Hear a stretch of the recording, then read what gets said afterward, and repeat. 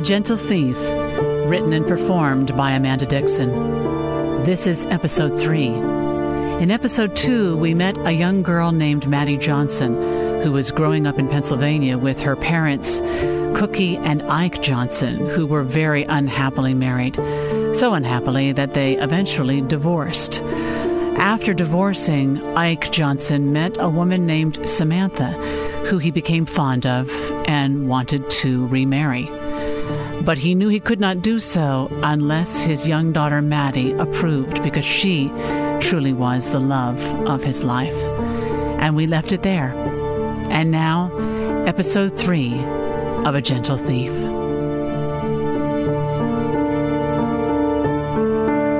There was a bullet hole in her right temple. Sophie stood in the office bathroom splashing water on her face, feeling it dampen her neck and the front of her blouse. She pulled a wad of paper towels from the dispenser and held them to her chest to sop up the water and to steady her heart. Please don't let anyone else come in this bathroom. Please let me not throw up on my first day at work. Please let me handle this. Get it together, Sophie. What was this case? Who was that young girl with the gaping red wound a few inches above her right ear with a little turquoise earring? Why did this picture feel so much more visceral and horrifying than any number of crime scene photos you'd see on the news or in movies? It was so real. Sophie thought for a moment she smelled blood. She pictured the girl's face in her mind even as she saw her own in the mirror. The girl's skin around the bullet wound was a burned orangish brown. The blood was pooled underneath the girl's head on the pillow, and her left eye was leaning out of its socket just slightly, as if trying to get away from the bullet. She was lying on her back in bed with what looked like a thin, light blue blanket pulled up underneath her arms. Her arms and the gun were on top of the blanket. She was holding the gun in both hands. Sophie stood in the unforgiving light of the bathroom. She suddenly wanted to go back to her desk and look at the picture again. Something was wrong.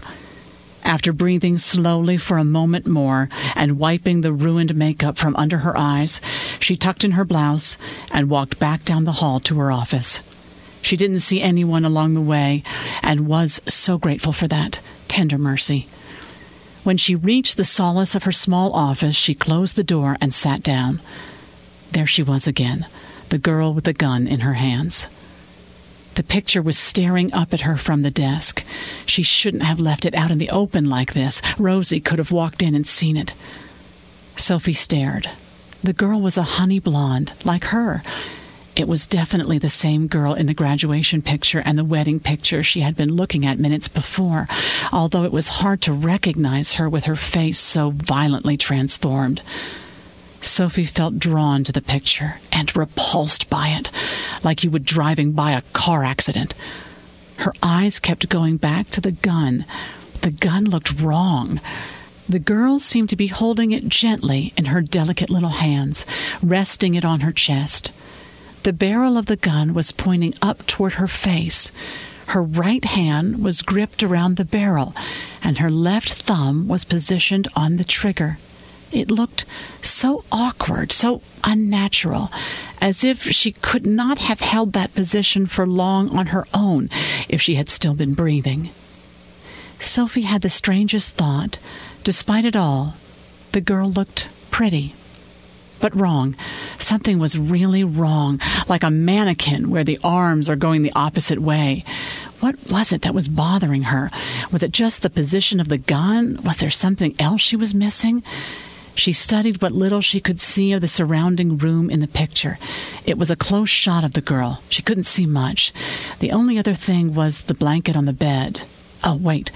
There was a little dial mechanism, like on an electric blanket, with a small light indicating it was still on.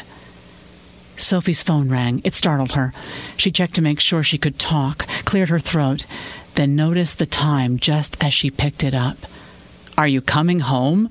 Sean said, part playfully, part annoyed. "Oh, Sean, I'm so sorry. I can't wait to come home. I'm walking out the door right now. I need to tell you about this horrible case I just got. It's horrible, just horrible." Her voice trailed off as she got distracted again by the picture. "What is it? They didn't give you a death penalty case on your first day, did they?" "Yes, they did," she answered softly. "Well, sort of. I'll bring it home with me. I need your help understanding what I'm looking at."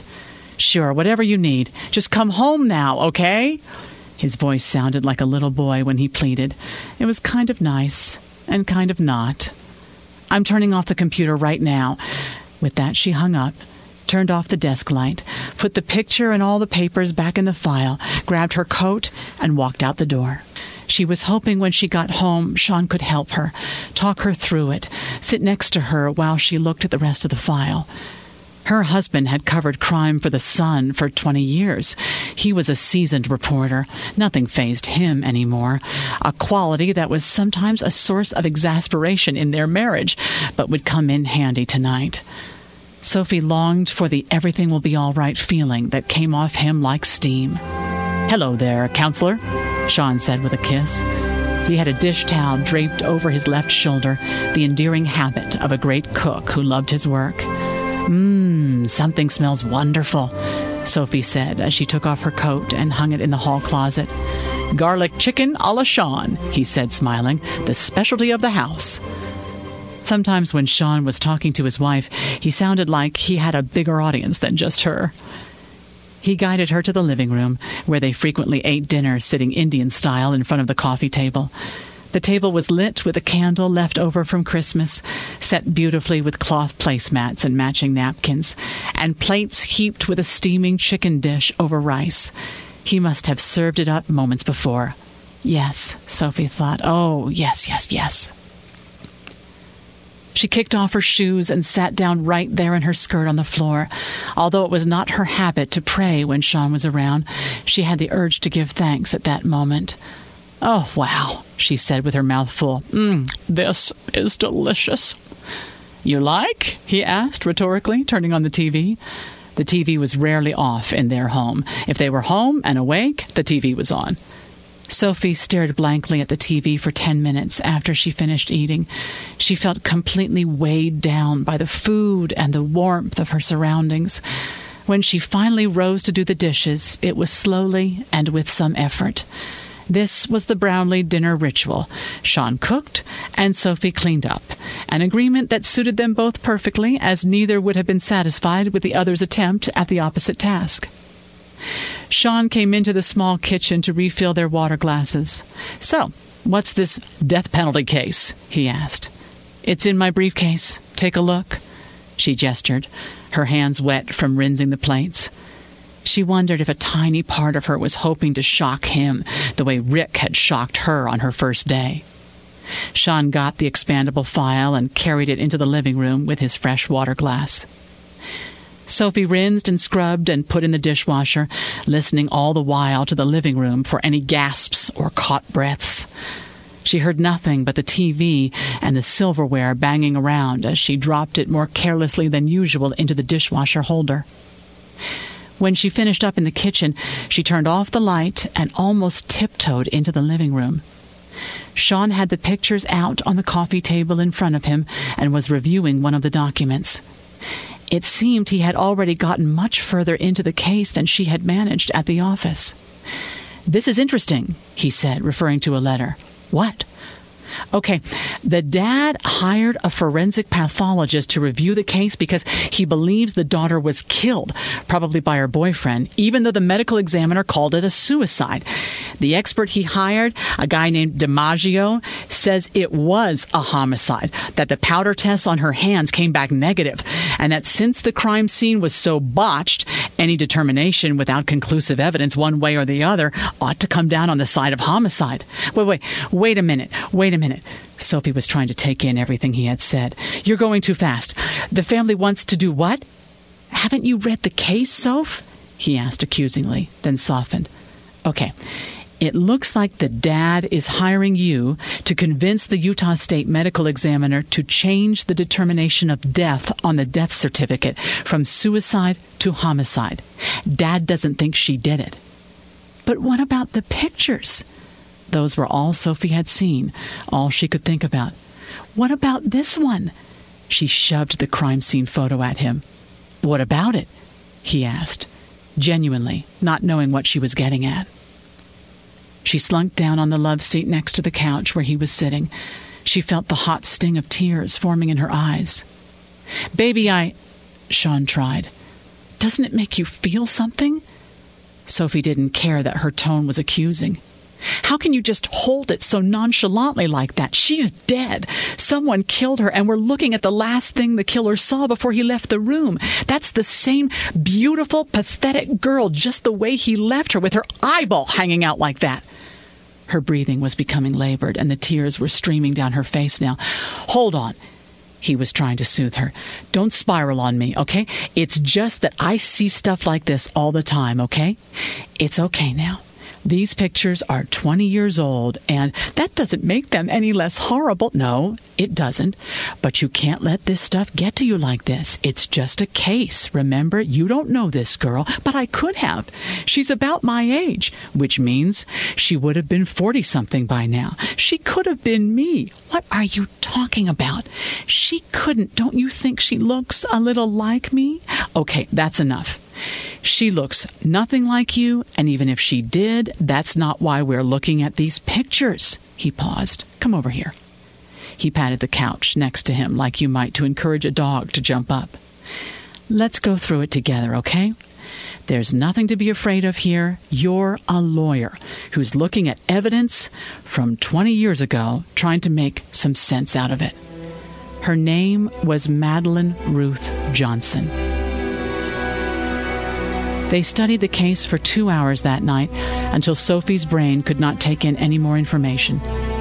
Madeline Ruth Johnson was 23 years old when she was found dead on January 1st, 1984. She was found just as she appeared in the picture by a neighbor, a guy named Kemmler, around noon on New Year's Day. The neighbor called the police and told them his friend had committed suicide. When the police came, they made the cardinal of all cop mistakes. They treated the case as a suicide from the very beginning, not preserving any of the evidence, not sufficiently photographing the crime scene, not even going through the motions of an investigation. The cop who responded to the call, a guy named Officer Kevin Nielsen, had even cleaned Madeline up. He washed the blood from her neck, took off the necklace she was wearing, and cleaned it before putting it back on. He even changed the sheets, but obviously not the pillowcase since there was still dark red blood on that. Officer Nielsen said later when asked about his actions that he, quote, didn't want the family to see her like that. There were a few other photos of the crime scene in the expandable file. One showed a shot of the living room. There was a chair knocked over. You could see a bottle of pills partially spilled on the living room floor. There was nothing in the file about what the pills were or what they had been prescribed for, not even how many there were. When Sophie looked closely at the picture, she noted ashes in the fireplace and a larger piece of paper that looked only partially burned. She looked through the papers to see if anyone had gathered the ashes, and the paper to see what they were. There was nothing about that. The police hadn't even thought to dust for fingerprints. Of course, they hadn't thought to gather the ashes. When the local coroner arrived that New Year's Day, he didn't like the way the girl's hands looked placed on the gun. He noticed some brown markings on the hands and decided to bag them and send her up to Salt Lake to the state medical examiner for a powder test and autopsy. The ME at the time, a Dr. Harold Levitt, removed the bullet fragments from her skull, but didn't get them all. His notes indicated that he would have had to do considerable damage to her head and face in order to get all of the fragments, and considering it was a suicide, he didn't see the need to ruin the girl for her funeral. What fragments he did remove, he claims he checked into evidence, but when the father's investigators tried to retrieve them years later, they were nowhere to be found. As a result, It is impossible to ever weigh those fragments and compare them to the bullets in the gun Madeleine was holding to see if the bullet that killed her even came from that gun. And then the powder test came back negative. "What you got for me, Brownlee?" Rick Day plopped down in one of the two chairs squeezed in between her desk and the wall opposite. He had a smirk on his face that she was beginning to think might be permanent. "Morning, Rick." "How did you like your first case?" With that, Rick let out an impressive laugh, which would have seemed inappropriate coming from anyone else. "Hope I didn't scare you away right off the bat with this one," he added, not meaning what he said in the slightest. "Not at all," Sophie lied. "This is a great case. We can really do something to help this father." "Whoa!" Rick whinnied. "First things first. I got a $5,000 retainer. Is that going to be enough?" "I would think so. Yes, more than enough," Sophie answered, having no idea. "Okay, shoot. Who's the dead girl?" "Madeleine Ruth Johnson, age 23. Sophie liked the official tone in her voice. She handed Rick the one-page memo she had finished just minutes before. She was found dead in her home on New Year's Day, 1984, with the gun placed like this in her hands. She handed over the photograph from the crime scene. Glancing at it, Rick said, "Yeah, okay, what's the deal? Did she kill herself or what?" Sophie did not react to his tone. "The neighbor found her and called it in as a suicide, and the Dumb Bunny cops in Cedar City believed him." Sophie made a mental note not to use the phrase Dumb Bunny anymore. "They played it that way from the beginning, never preserving the crime scene or any evidence until the local coroner got there. He didn't like the position of the hands or those brownish markings on her left hand, see there?" She gestured. "So he bagged her hands and sent her to the ME's office in Salt Lake for an autopsy." She paused to see if he had any questions. He did not. The ME did a powder test and performed the autopsy. Just like the cops, he had been told it was a probable suicide, so he decides not to remove all the bullet fragments in an effort not to screw up her face for the funeral. After he finishes and makes his decision, the powder test comes back negative.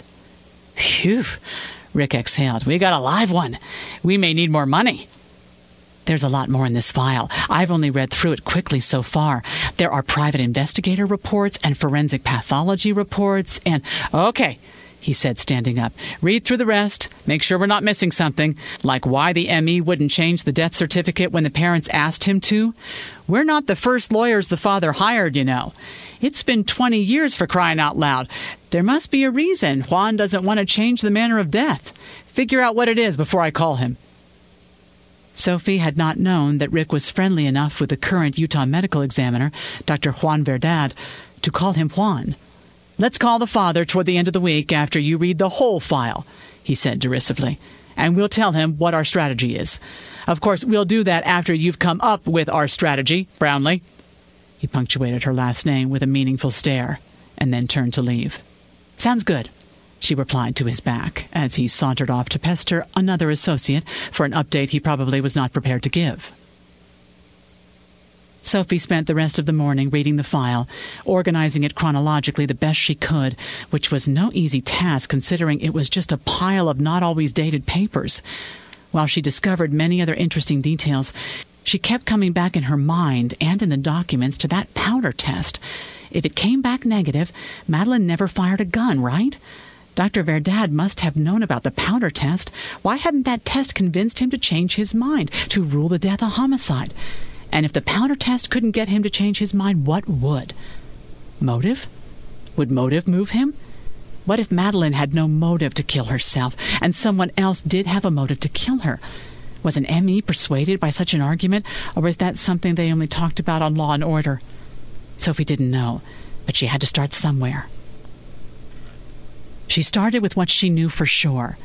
Madeleine Johnson was a beautiful young woman, an elementary school English teacher who had obvious connections to her students and her school. She had married a man twice her age named Robert Abel when she was only 21, something Sophie could relate to, and then divorced him 2 years later, something Sophie could not imagine. Why had she divorced? There were notes in the file from a private investigator. He interviewed the ex-husband a year after Madeleine's death. The ex had seemed defensive when asked about why they divorced, but that's not uncommon. He blamed everything on another man named Consoler. Robert said his marriage was going along fine, painted a picture of marital bliss until this con guy came along. But Sophie knew it was never that simple. The PI had interviewed Solier, too. This guy was a piece of work, arrogant and unstable, still happy to talk about how hard Madeleine had fallen for him, without showing any sense of remorse over her death. He claimed that Maddie fell in love with him the day they met and left her husband a week later. The report added that Solier claimed he never suggested Maddie get a divorce, but she had gotten one a month after meeting him anyway. Then came the riveting part. Solier and Maddie broke up 2 nights before she was found dead. Was that a motive for suicide or homicide? Could be either, Sophie imagined. Reading on, she learned that Solier had said he was the one to break it off, that Maddie had become too clingy, and that he had an alibi for New Year's Eve and New Year's Day of that year. He claimed he had been in Vegas for the holiday and did not come home until the afternoon of the 1st. He offered his credit card bills to confirm the alibi, but the PI never followed up on that point. What about the ex-husband's alibi? Sophie flipped back through the stack of documents to find the notes of his interview with the investigator. Lots of talk about Shakespeare, how he met Maddie, his impressions of her parents when he went to meet them, but no talk of an alibi. Sophie made a note. There were lots of notes written on the Consoler interview. How does he prove that? And "this is not true!" exclamation point were scratched in the margins with emphasis. It was clear that the father, whose name was Ike Johnson, suspected Solier of murdering his daughter, or at least of something. Sophie wondered if the two had ever met. She suspected Maddie had not taken Solier home to meet her parents the way she had Robert Abel. From what Sophie could put together, Maddie and Solier hadn't been together that long before she died. Plus, he didn't seem like the type you'd trust enough to travel across the country with, let alone introduce to your parents. Sipping her coffee as she walked back to the office, Sophie thought to call Sean. "Hi there," she whispered, trying to sound sexy. "Is this a crank call?" he teased her. "Yes, I'm losing my mind, and I need you," she laughed, comforted by the sound of his voice. "What's up?" he asked. "This place is so quiet and stressful. Everything has to be done immediately. The coffee pot is always empty when I go to the break room. My secretary doesn't like me, and I want to go home," she whined like a little girl. It can't be that bad. What can I do to help you?" he asked patiently. "Oh, nothing. I just wanted to hear your voice. This case is just so huge. The file is huge. There are too many facts to organize and understand. The implications for the family are huge. The whole thing is just gigundous. Eat the elephant one bite at a time, remember? He had a slogan for everything. Oh, that reminds me. I was talking to some of the guys over here who cover crime about your case." "What? You can't do that, Sean. What we talk about is absolutely confidential. What if the family didn't want that getting out? I probably wasn't even supposed to be talking to you about it." "Take it easy. I didn't tell them anything. I was just asking them about powder tests and whether they had ever seen a false negative. You're not going to like what they said." "What's that?" "Those tests are inaccurate 80% of the time."